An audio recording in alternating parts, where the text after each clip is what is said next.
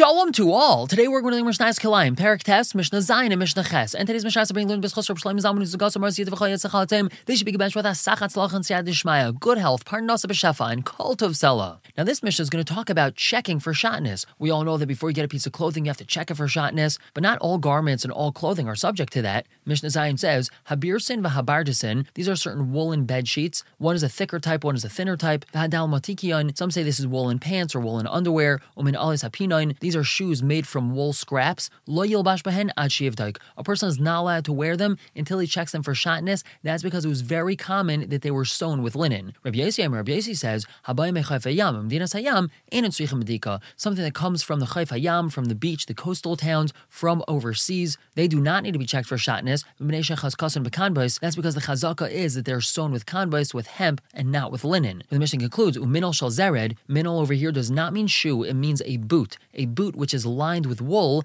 Ein by mishum kilaim, there is no shotness issues. We do not have to be chashish that there's any linen inside this woolen lining of the boot. And moving on to Mishnah Chas with an important yediyah about Kilaim. Ein aser mishum Kilaim ela tavui va'arug. The only thing that's aser because of Kilaim, because of shotness, if it's spun and woven. The woolen and linen threads have to be spun and woven. Shenamar, the pasuk says, lo yisel ba'shatnes, do not wear shotnes. And shotnes is a combination of the words davar shehu shua tavui v'noz, something which is smoothed, spun, and woven. The wool and the linen has to be smoothed, spun, and woven in order for it to be considered shotness. If it didn't have these processes done to it, so then it's not usher because of shotness, even though it's wool and linen. Now, once we had this drasha breaking up the word shotness into shua tava v'nuz, the Mishnah continues. Reb Shimon Elazar Omer, he says, a person that wears shotness, nolais umelis hu es aviv shabashamayim alav. He turns away from and causes his Father in heaven to turn away from him. We're going to stop here for the day. Pick up tomorrow with the last two Mishnahs in the Masechta. For now, everyone should have a wonderful day.